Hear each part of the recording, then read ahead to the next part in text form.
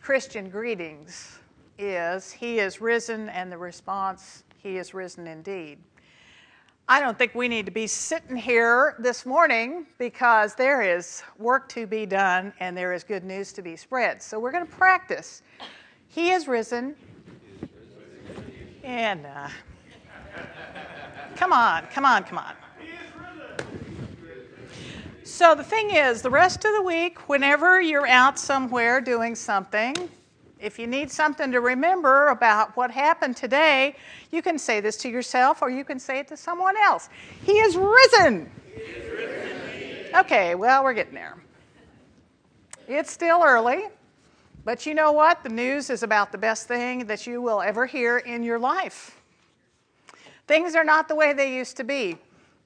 You know, we kind of get a little worried when our routine is not exactly the same. The order of worship is not exactly the way it was. Get over it. That's pretty much what the Lord says to us, you know. We got to get over ourselves because it is not all about us. It is about what the Lord has done in our lives. It is so worth being here together. It is so worth hearing the difference between Friday afternoon and this morning. That isn't the end of the story. This is. Amen. But actually, in the ending is our beginning. That is the great good news that we have to share together today. And so, yeah, it's kind of something we think we should be out telling people. Oh, wait, isn't that what Christians do? Tell the good news? Done that lately? This is, again, our wake-up call to remember that's what we are about, is not to keep it to ourselves, friends, but to share the good news. The routine gets all messed up because, you know, the scripture this morning that was read is just the perfect example. Mary did what you do. Mary went to the tomb to anoint the body of one who has died because that's what you do.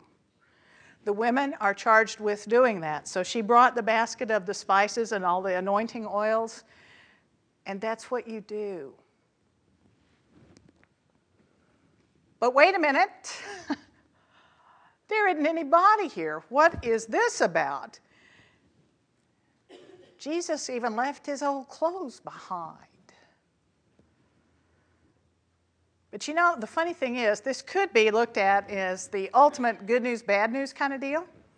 The bad news is, Jesus died.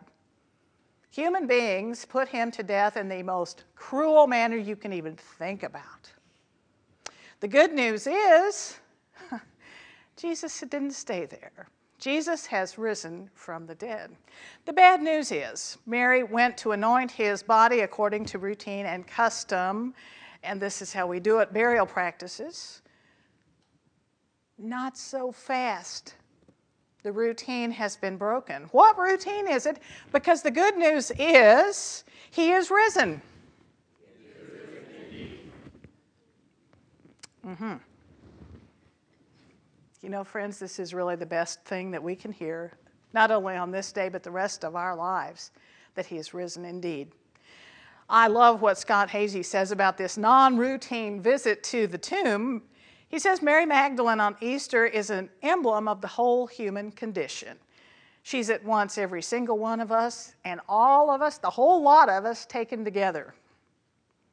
She finds herself crying when she realizes Jesus is gone. There is absolutely no precedent for her to think about any kind of resurrection. Hasn't ever happened before. So what is your assumption? Someone took the body. Why wouldn't she have thought that? And again, one more cruelty heaped upon what was done to Jesus. And so her tears are the ones that we would cry if we'd been there on that morning. Hazy says this, I love this, Easter happens where death is because honestly, that's the only place it's needed. Yeah, that's the truth, isn't it? Easter happens where it needs to happen, friends. Don't ever forget that. But there's something about tears, much as we try not to do that, it seems. much as they distress us, that have healing power. So Mary's tears are those, perhaps, that gets translated pretty quickly into joy. There's a wonderful old Russian Easter tale, how it was that the wonder of Easter entered into the heart of the world. And it's about Mary, Jesus' mother, who stood weeping at the foot of the cross as her child died. Every tear of hers became a beautiful blue and yellow egg. Every tear that Jesus cried as he died became a red egg. And at the end, after it was all over, I love this image that Mary gathered up all the eggs in her cloak and carried them away, but she tripped and fell.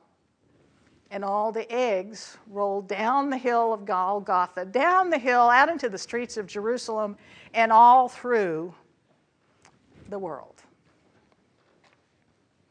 Well, that's hardly routine. And that probably isn't part of the story. But you know, it is another way for us to think about the eggs and that whole business of new life, change happening, and what goes on at Easter. Because indeed, the children supposedly who found those eggs knew about the tears, and the love they brought with them changed the whole world. You know, there's something about, I believe, having routine completely altered sometimes that bring us to the garden this morning. It's an amazing day, and it should take your breath away. You should be having a smile on your face when you leave here, because routine, not here, not now. But there is, comfort in routine. We like to know what's happening. We like to know everything is exactly the way it's always been in some ways. But think about this. Anna Florence Carter says, if the dead don't stay dead, then what can you count on? Did you ever think about it that way? Good Lord. If the dead don't even stay dead, what do you got to work with? Who knows what might happen next? And is that not the point? The good Lord has other plans. Death will not win. That is the ultimate good news today. And that God is in the house, and God always will be in your house and everywhere else. God is in charge. That tomb is not needed. Those spices are out of the way. Not needed. Talk to me out here in the garden, Jesus says. Not in that place.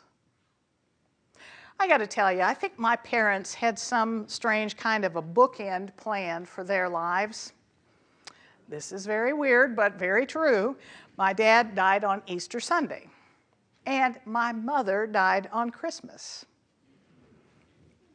Don't get that at all, but that is what happened. That's strange. And you might think our family's routine has been destroyed on those two holidays. But instead, what we have noticed about our lives over all these years is that they've become, both of those holidays, a day of grace and remembering. So we enjoy these special days, remembering that it takes a tone of fondness. It's not about dwelling. Again, it ain't about the tomb. It's about the fact that we're able to lay hold of eternal life. And by doing that, then our family's been able to sort of polish up a lot of the memories and the stories, and they've been such fun and such a blessing. It's fun to remember that my dad would have just loved gobbling up that Easter cake we make every year. And my mom was kind of one of those Martha Stewarts before Martha showed up. She loved all that, getting things ready. That's how it is. And I suspect that those of you might have, any of you have a certain kind of foods you make every Easter? It's okay to raise your hand if you do. Yes, we do, some of us. Okay, so we do that. Routine doesn't always work out the way we think it's going to. And I will tell you, my family has decided on a new routine as of today. We are doing Easter lunch by Skype. I'll let you know how this goes. We've made the same dessert here and in Peoria. And so we're doing Skype. And is that weird? Well, probably. But the thing is it better to see your family and to have conversations and to enjoy each other? Or, woe is me, I can't go home? What do you think? We have to be able to move into the future however we can. Whatever it takes, however it is we lay hold of the good news for this time in this place, then we better be doing it. I think we have to figure out, not only for ourselves, but for this congregation, the future is bright. The future is wonderful, because we are honored to be in the midst of a congregation that remembers well what it has been like over the years. And the people who have taught us, as these young people today know, people have taken the time to mentor them and share stories and connect them to the family of faith that's not only here in this building, but throughout God's world. It's not about the tomb or the cemetery, it's about the garden. It's about how we do grow ourselves into faithfulness. It's about the fact that God indeed gives death no chance whatsoever. God indeed is our God. It's about new life, and it's about never looking back and dragging the unneeded past with us. Just leave it. Just like those unneeded clothes in the tomb, it's okay. Leave it there. It is about the glorious, air-breathing, hand-holding, tear-drying life that God offers to each of us.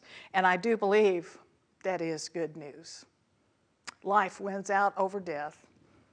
Barbara Brown Taylor is a favorite author of mine, and she talks about this new life as she describes finding a locust shell as a kid. And you know, those things are just the creepiest looking, icky brown things, and you don't dare pick one up because it'll just somehow glom onto you, and you can't get rid of it. But she says, I thought those were treasures because they were evidence that some kind of miracle had occurred. They looked dead, but they weren't. They were just shells. Every one of those locusts had a neat slit down its back where the living creature inside of it had escaped, pulling new legs, new eyes, and new wings out of that dried up brown body and taking flight. At night, she says, I could hear them singing their high song in the trees, and if you ask any one of those locusts, I'll bet none of them could have told you where they left their old clothes. You see, that's the thing. We don't need to be worried about the old clothes because we're given new ones. We're given what we're going to need. And so we might go to the cemetery together, and yeah, we never forget that when we have to do it. We go weeping because of the loss of human connections, and it's about us. We understand that. But that's where the routine ends. Because even in those moments, we get to the point where we're able to hold together the truth of the good news.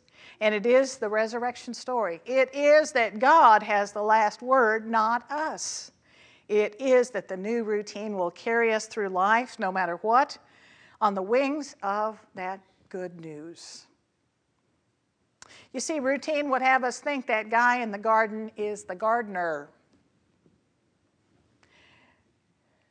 Routine is not there anymore, and instead, shaking the bonds of that routine takes us straight into the realization that indeed it is Jesus standing in the garden. And we'd be better off if we could turn around and talk to him instead of worrying about the clothes.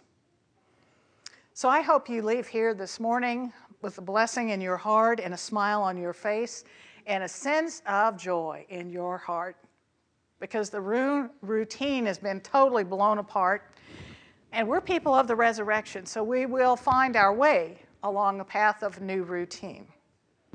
Tears are turned into treasure, and death has no chance with us.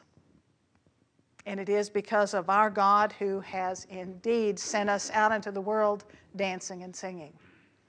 So I suggest we practice yet again. He is risen. He is risen indeed. Amen. And it is that leads us to be bold in our invitation. This congregation always offers the invitation to those who wish to confess that Jesus is the Christ, those who wish to transfer their membership or in some way be acquainted with this congregation. Whether it's this morning, during the week, whenever it needs to happen will be the right time. But may we remember in all things, the invitation we offer is because of the good news of this day.